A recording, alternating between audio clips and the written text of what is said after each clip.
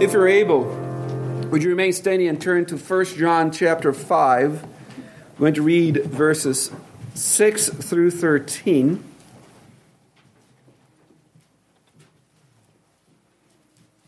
I know that often the best plans of mice and men don't come to fruition, but the plan is after today, there's 2 more sermons on 1 John. So that's the plan.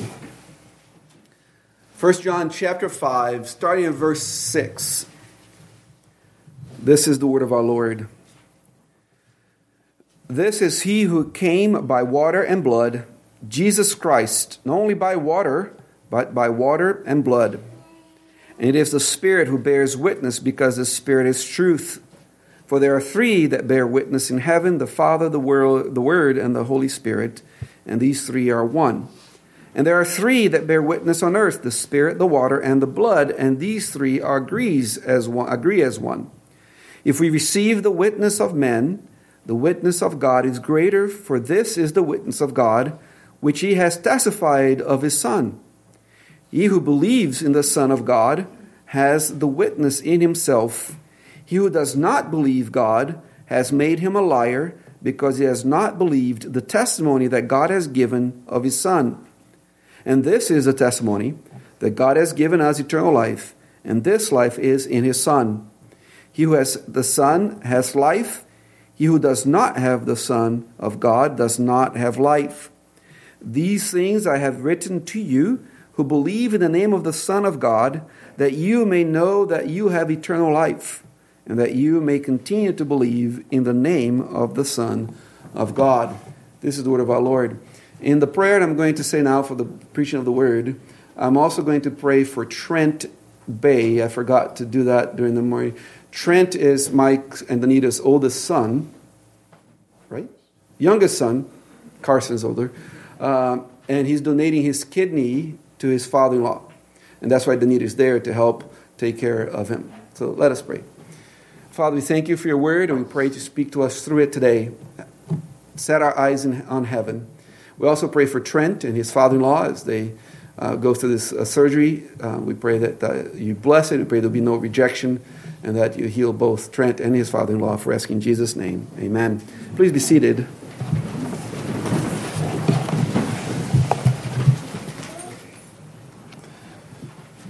Before we get into what the text means and how it applies to us, I want you to notice that what I read in the New King James Version of the Bible is different than what you have if you're reading from the English Standard Version, the ESV, or the New International Version, the NIV, or the New American Standard Bible, the NASB, or virtually any widespread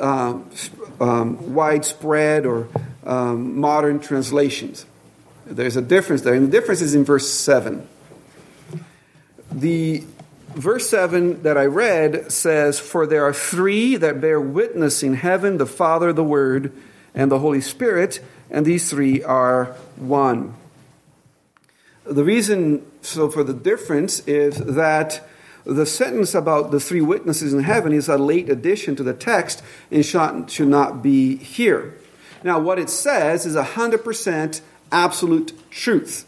The rest of the scriptures teach that the Father, Son, and Holy Spirit testify to whom the Son is. So that's 100% true. So we could preach through it, and because that's what the Bible teaches anyway. And another thing is that the meaning of the passage, with it or without it, doesn't change. The passage stays the same whether we include the 3 witnesses in heaven in our understanding of it or not. And I'm more than happy to talk about it with you over lunch, at lunchtime, if you have questions about what I'm saying concerning verse 7. This passage as a whole teaches that the claim that Jesus is the Christ, come in the flesh to save all who believe in him, is true beyond a shadow of a doubt. The Apostle John is telling us that there is the fact of who Jesus is undeniable. It cannot be contradicted. It cannot be refuted. It cannot be disproven. Even though people try to do that. This passage is about witnesses as in a court of law. I like lawyer shows. So now you know I love Hallmark movies, and I like lawyer shows. Both things my wife despises. But that's, you've seen in the lawyer shows when they go to court and the witness comes and raises his or her right hand and swears that all they're going to say is true.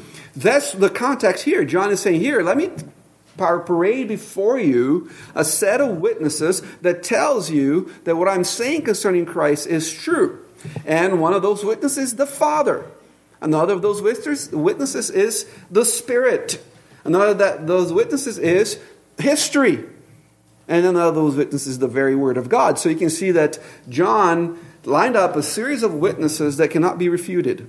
That what they say is true. So these witnesses are witnesses whose testimonies cannot and will not be disproven, discredited, rebutted, or refuted. And to deny that these witnesses are true is to call God a liar. Now, through the centuries, mankind has tried to rebut or disprove these witnesses, and yet no one, absolutely no one, has been successful in doing so. Voltaire is very famous to have said that by the time his life is over, Christianity, he would have destroyed Christianity. That was his mission in life. Now, Voltaire was the philosophical mind behind the French Revolution in 1789. God likes irony. Today, Voltaire's house is the headquarters of the French Bible Society.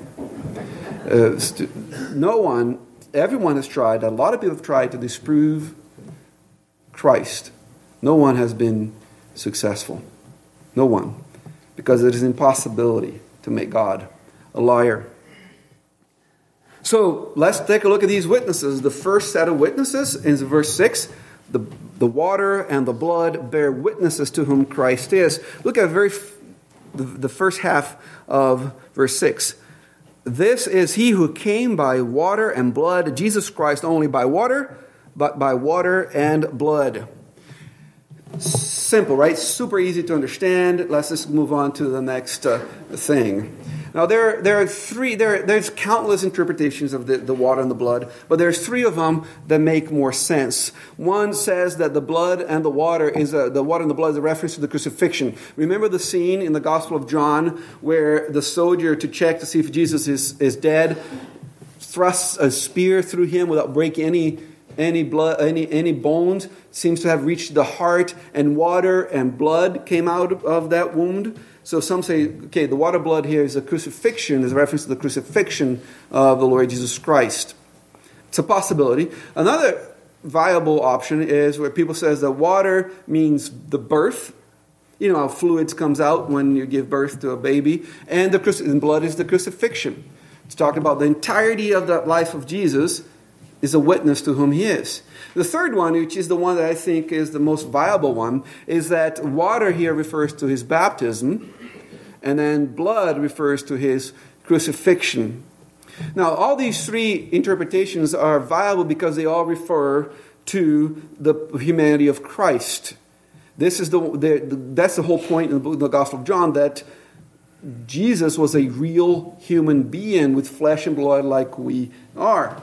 Remember that that's really what he's dealing with throughout this letter. He's teaching, he's rebuking, he's contradicting the false teachers that taught that Jesus became Christ at his baptism. Remember the scene on baptism where Jesus is baptized by John the Baptist and the Spirit comes on him like a dove? The false teachers that were coming to the church in Ephesus where John ministered were saying, see, the man Jesus became the Christ at that point. And then at some point before the crucifixion, the Christ left the man Jesus.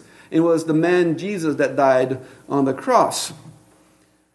But John says that no, Both the water, his baptism, and the blood, his crucifixion, are witnesses that this is Jesus Christ.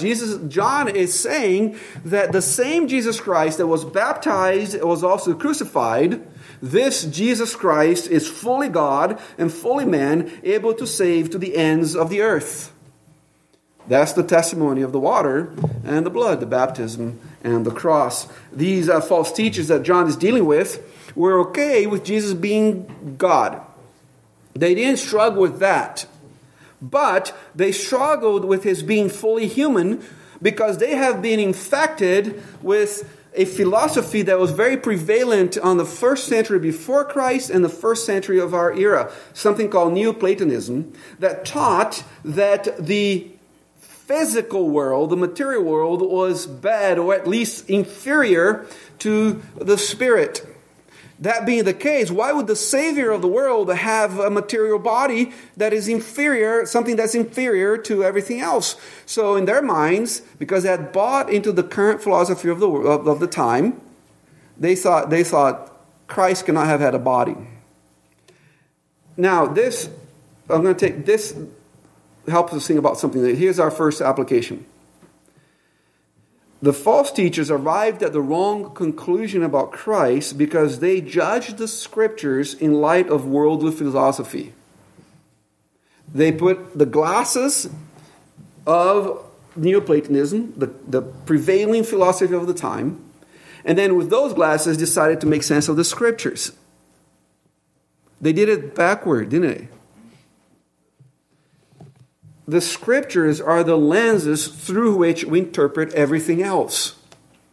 We look at life through the scriptures. We let scriptures speak, and then we interpret everything else in life. The scriptures interpret the world, not the other way around. In Psalm 36, I have that on right in front of my desk where my computer goes, where the screen is, so I can look at it as I'm studying and preparing sermons. Psalm 36:9 says this. It says, "For with you is the fountain of life." And then it says, "In your light we see light." It is in the light of God, in the light of the scriptures, as Psalm 119 calls it, that we see light. The more that we are in the scriptures, the more we see light. The scriptures are that lamp unto our path. The scriptures are that light unto our feet that enables us to see everything as they are. And when we change that order, we end up with logically absurd ideas like the idea that a man is a woman and a woman is a man. That is what happens when you put the lenses of current philosophical ideas and then look at the Bible through them instead of doing the opposite, looking at the world through the lens of the scriptures. The second application that comes, and we're not at the end yet, don't get all excited, oh, he's in the application, means that we're done. Don't get so excited yet, though Darren brought 55 pounds of smoked brisket for lunch. So we could be done now and just go to lunch. Well, the second application that we see here is this. The physical is not less important or inferior than the spiritual. That's a mistake that the false teachers have made, that somehow the physical world, the material world, is less important than the spiritual. And I think we get in that trap sometimes, to think that spiritual thoughts and whatever is what really is important. The problem is that we will live forever in our physical bodies, and that's going to be glorious. Salvation is not completed till our physical bodies are resurrected and our souls and bodies are sinlessly united to one another and forever worship Christ in the body. That's how John describes the love of God for us in chapter 3, the beginning there, verses 1 and 2. It says, Behold what manner of love the Father has given unto us, that we shall be called children or sons or children of God. And then it says, we will see Christ as he is, for we shall be like him. That's how we enjoy God's love. We are not made to be floaty spirits in heaven. We're made to be body and soul. As a matter of fact, the Apostle Paul in 2 Corinthians 5 says that being in the intermediate state in heaven now is only desirable because there's an end to it. because we are made to enjoy God in body and spirit. So let's not make the mistake that somehow the spiritual is more important than the material, or that we have to deny one in favor of the other. The Apostle Paul tells Timothy, hey, go talk to the rich people in the church. Tell them that all things are given to them for us to richly enjoy. Money, possessions are not there to be hoarded, but to be enjoyed for the glory of God. So the Lord has given us all things for us to enjoy for His glory. And Jesus Christ came in the flesh in order to redeem us, both body and soul. Do you understand that? The Christ did not just come to redeem our souls. He came to redeem our bodies and our souls, because that's who we are. We're not a soul that has a body put on it. We're not a body that contains a soul. We are body and soul. And when we miss that, that's when we end up with some idiotic transgender philosophy. That somehow who you are is divorced from your body. That's not what God teaches in His Word. So, we see that the Son of God, who is the object of the believer's faith in verse 5, came in the flesh. History attests to that. The water and the blood, His baptism, His crucifixion, what is that? That's history. History attests to the fact that He is the Christ. Think of the significance of this enfleshment, of the reality of the body of Christ to the Lord's Supper. The physical nature of the sacrament was given to us because the Lord of the sacrament exists in the flesh. Jesus is still the embodied Son of God in heaven now. Our Savior exists in the flesh. One of the most comforting parts of Reformation theology comes from the Heidelberg Catechism, question 75, where it addresses the Lord's Supper. There, the Catechism asks, how does the Lord's Supper signify and seal to you that you share in Christ's one sacrifice on the cross and in all His gifts? The answer is this, in this way. Christ has commanded me and all believers to eat of this broken bread and drink of this cup in remembrance of Him. With this command, He gave these promises. First, as surely as I see with my eyes the bread of the Lord broken for me and the cup given to me, so surely was His body offered for me and His blood poured out for me on the cross. As today, as we come to the table, as I break the bread in front of you, your minds should go straight to Calvary, where a real Savior with a real body had His body broken for you.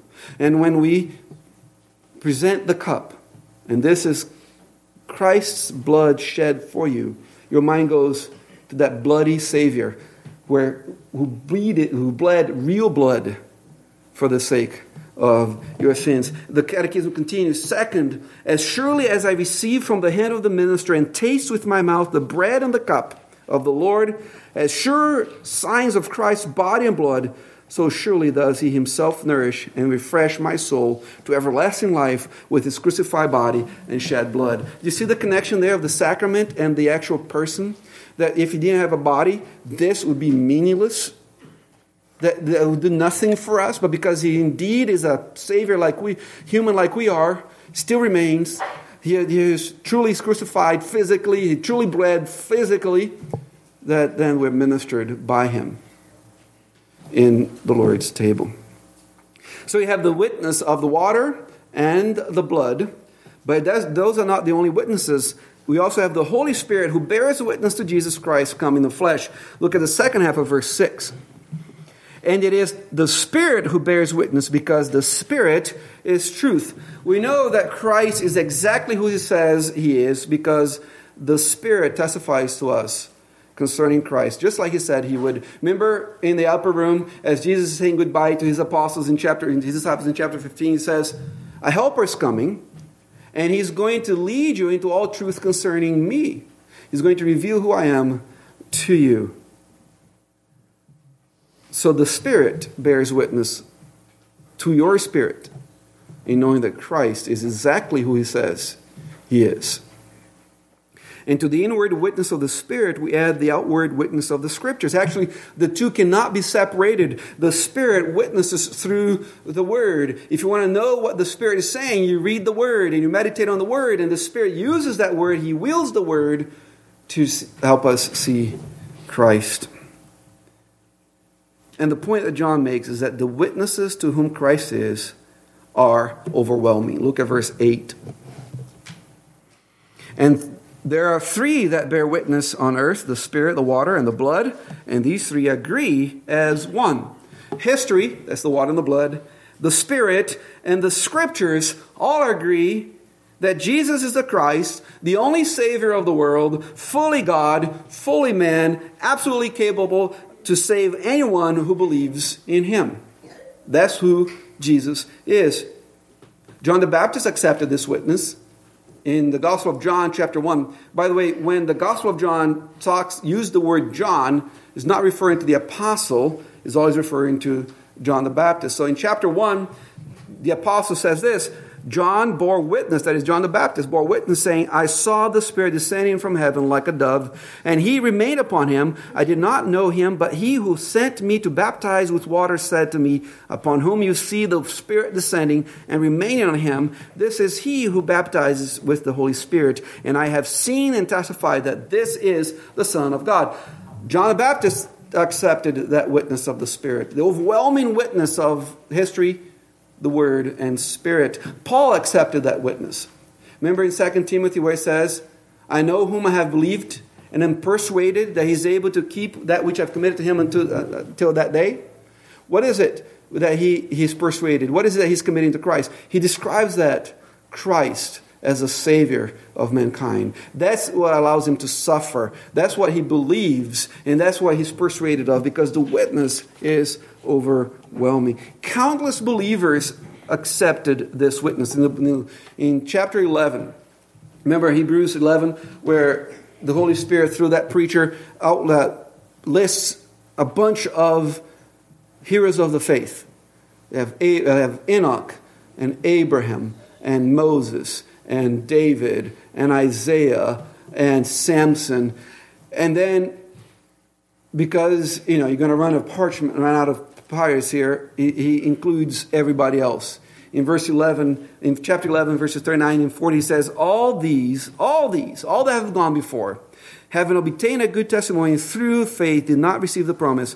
God have provided something better for us, that they should not be made perfect apart from us. All these people accepted the witness of the Spirit, the Word, and history, even though they did not see the fulfillment of the promises, because the promises were waiting for you and for me in the resurrection of the Lord Jesus Christ. John the Baptist saw the witness and said, there's no way to deny that. The Apostle Paul, the persecutor of God's church, saw the witness and was persuaded. All the saints in Hebrews saw the witness and were willing to die for the witness. You have accepted the witness. You who are in Christ have also accepted the witness and see that Jesus Christ is God the Son in the flesh, the Savior of the world. And truthfully, it takes a debased and rebellious mind in order to reject this witness. In the way that, you remember Psalm 14 and Psalm 53, they're the same psalm. They are the ones that begin, and the fool hath said in his heart, there is no God. It's interesting that the way that the author, the Holy Spirit, chose to write that sentence is using a continuing verb. The idea is that the fool continues to say in his heart, there is no God. The picture is this person trying to deny that God is, but in order to be able to suppress that, because it just springs up all the time, there's no way to deny. He keeps saying, there is no God, there is no God, there is no God, there is no God. Because that's the only way to deny. Because if he stops in any moment to say that, it just springs up the reality of God. Romans 1:28 says, even as they did not like to retain God in their knowledge, God gave them over to a debased mind to do those things which are not fitting. The word debased here is often translated disqualified mind. God gave them over because of their own sins to a disqualified mind, a mind that's not willing to acknowledge God as God, even though every once in a while that sprouts out in an idea that the common grace of God allows them to have. This is the bottom line, guys. To say that Jesus is not who he says he is to call God a liar. Look at verses 9 and 10. If we receive the witness of man, the witness of God is greater, for this is the witness of God which he has testified of his Son. He who believes in the Son of God has the witness in himself.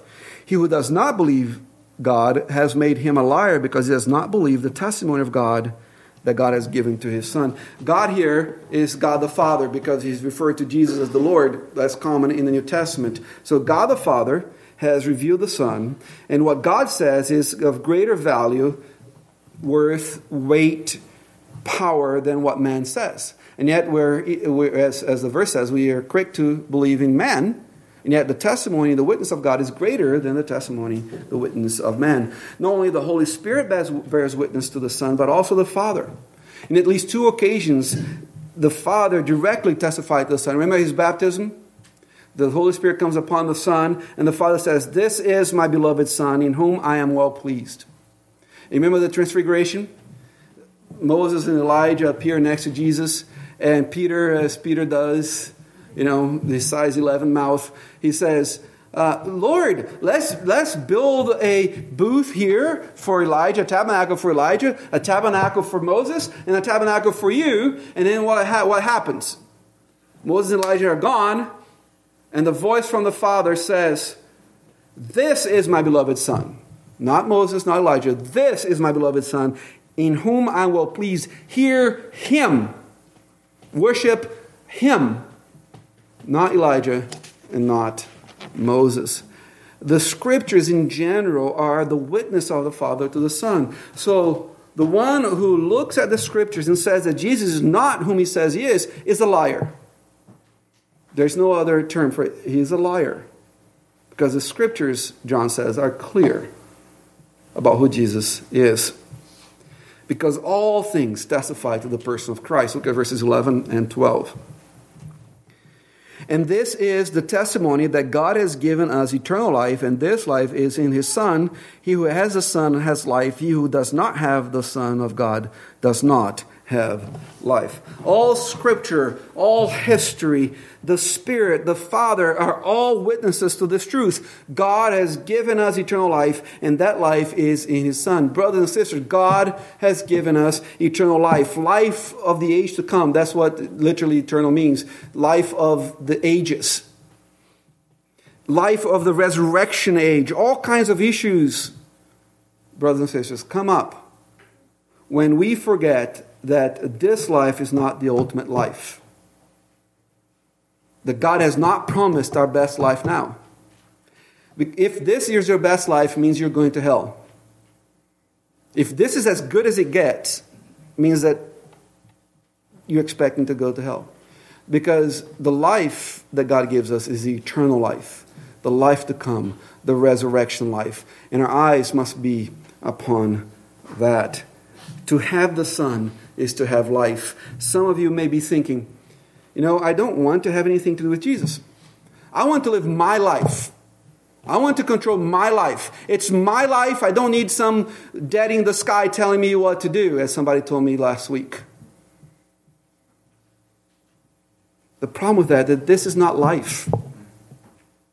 Life, your life, real life, doesn't start till you believe in the Lord Jesus Christ. And you're able to say with Paul in Galatians 2:20, "I have been crucified with Christ. It is no longer I who live, but Christ lives in me. And the life which I now live in the flesh, I live by faith in the Son of God, who loved me and gave himself for me."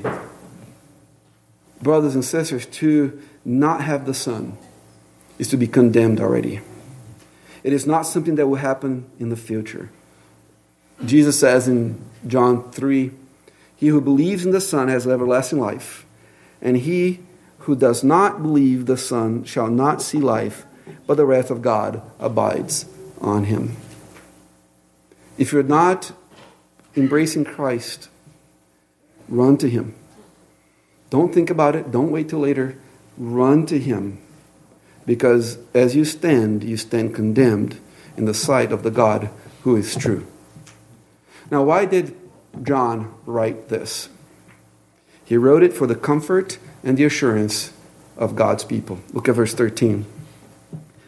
These things I have written to you who believe in the name of the Son of God, that you may know that you have eternal life. Remember, the Gospel of John is written that you may believe in the Lord Jesus Christ. Now John follows that up by saying, I'm writing this so that you may know that you believe in the Lord Jesus Christ. These things are written for the comfort and the assurance of the believer. John is telling us that the Christian faith is a reasonable faith. The sound mind will understand and accept it. There's no comfort in life apart from Jesus Christ, the Son of God, God himself come in the flesh. So with the Heidelberg Catechism question, when I ask you, what is your only comfort in life and in death? That I am not my own, but belong with body and soul, both in life and in death, to my faithful Savior, Jesus Christ. He has fully paid for all my sins with his precious blood and has set me free from all the power of the devil. He also preserves me in such a way that without the will of my heavenly Father, not a hair can fall from my head. Indeed, all things must work together for my salvation. Therefore, by his Holy Spirit, he also assures me of eternal life and makes me heartily willing and ready from now on to live for him. Believer, what is your only hope in life and death? Jesus Christ, crucified, risen, and reigning. Let us pray. Father, thank you that you are the God who gave us the Lord Jesus Christ. And we pray that if there is any here who don't believe in Jesus, that you turn her heart to you. Grant them faith to see the Lord Jesus. And for those of us who are in Christ, even if our faith is feeble, help us to see him more dearly and to love him and to embrace him with every ounce of our being. For asking in his name, amen.